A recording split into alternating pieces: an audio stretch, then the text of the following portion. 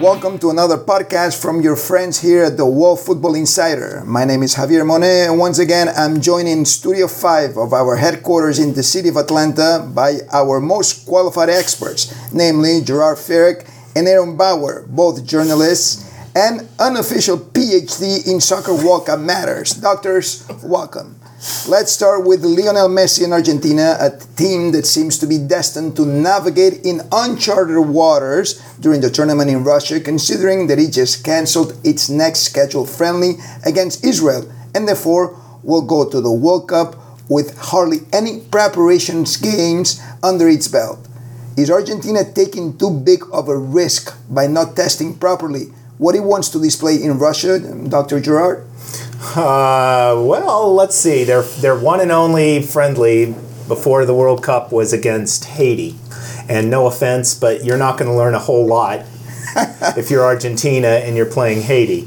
So you could argue, yes, it would have been. Israel's not a really strong footballing nation, but they would have given them at least a bit of a test, and they could have tried out a few things, especially given that we just aren't exactly sure what Argentina is going to run at the World Cup. Are they going to tie everything around Messi? Have they figured out a way to help Messi win a World Cup? Well, we don't know. So maybe it's a good thing they're not playing and they keep everything hidden, and then everyone's surprised come time for the World Cup. It's a secret. Keeping secrets a good idea for Argentina, Aaron? It may be. I think this group of players have been around long enough with each other that maybe keeping some secrets, not tipping your hand, there's got to be some trust in that squad. And Sampaoli's got to be hoping and praying right now that he's cultivated that, because not having a last friendly is significant. That last friendly can hurt teams. It can certainly help them, but not doing anything really doesn't do them any favors. I'm going to come out and say it. I think Haiti is not as bad of an opponent as people like to say it is. I want to give CONCACAF some more credit than it deserves, especially these tough Caribbean islands that people tend to overlook.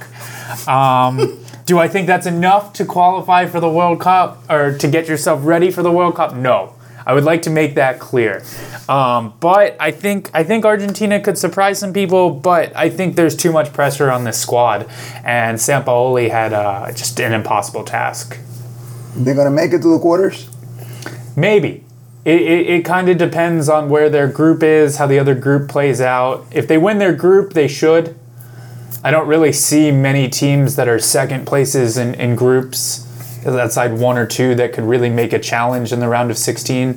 So if Argentina wins their group, it's a safe bet to see them in the quarterfinals, and then anything can happen. And they're going to win their group, Gerard? They should. They should win their group. All right. Yeah, I agree. They should easily win that. Let's go to the second item then. It has a very recognizable name in the U.S. Hope Solo. She's a football world champion. She's an Olympic champion as a goalkeeper for the American girls.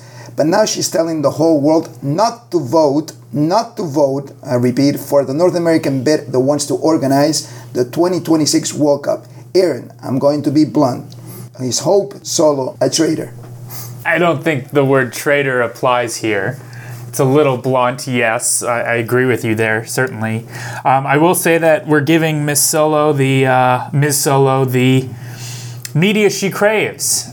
She recently just had some charges dropped, and we're reporting that, which is what she wants the media to do, because she feels that they overcovered her domestic violence lawsuit. Now, because of this, I think, she ran for U.S. Soccer, did not get a lot of votes, is coming from a position of bitterness in the Federation. And I think she has some grievances against the Federation, though personally understood how they took their decisions against her when firing her after the 2016 Olympics. I think her arguments against voting the United States really ring hollow. The U.S. is a much better bid. It will help FIFA, which will in turn help the global game of soccer, which is FIFA's role. And I think she has a grievance against the USSF because of the lack of promotion and relegation in the closed U.S. system. And I think it's a bunk argument. I think people like to focus on the system of promotion and relegation without focusing on the ills that are what is actually holding back soccer in the U.S., which is mismanagement from the board of directors and a lack of unified policy when it comes to development at the grassroots level. A system that allows clubs to rise and fall, putting their finances in peril, should not have nothing to do with this. Gerard, jump on this. Well, I think, she's bitter and she's unhappy, but that doesn't mean she's wrong.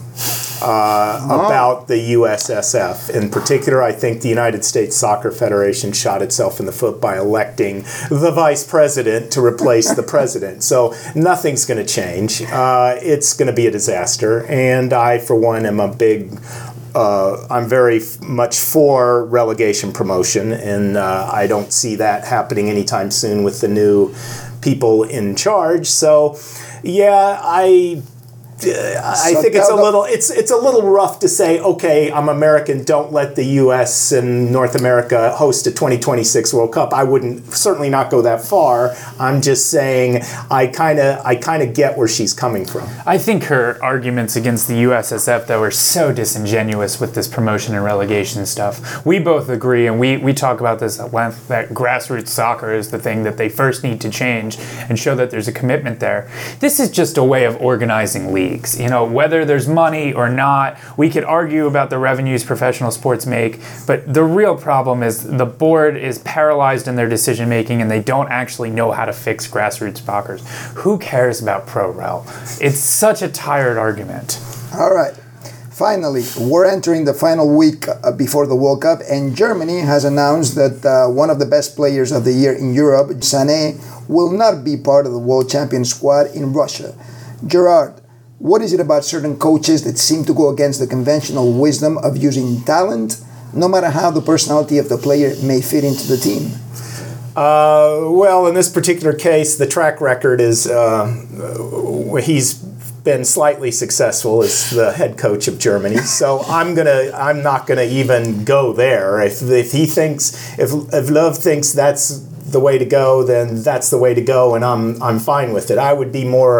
I have questions about the Belgian team and Martinez, but him, So don't question the master, huh? Nope, no questions. I think you have to question the master, but I think you give him more of a benefit of the doubt than others. I think as the media, it's constantly our job to question people who are in power. But at the same time, you have to put it in proper context. And there are some people that deserve the benefit of the doubt. Joachim Löw is one of the most successful national team coaches of all time. He says he wants someone who's more defensive oriented to come off the bench, to change games when they're up. I understand what he's saying. It makes sense. Will it work? Well, we'll see in Russia in a week. We will. So before we go, any predictions as to what team could surprise us during the World Cup and make it, let's say, to the quarterfinals, Aaron? Yeah, so we talked about Argentina having a path to the quarterfinals by winning its group.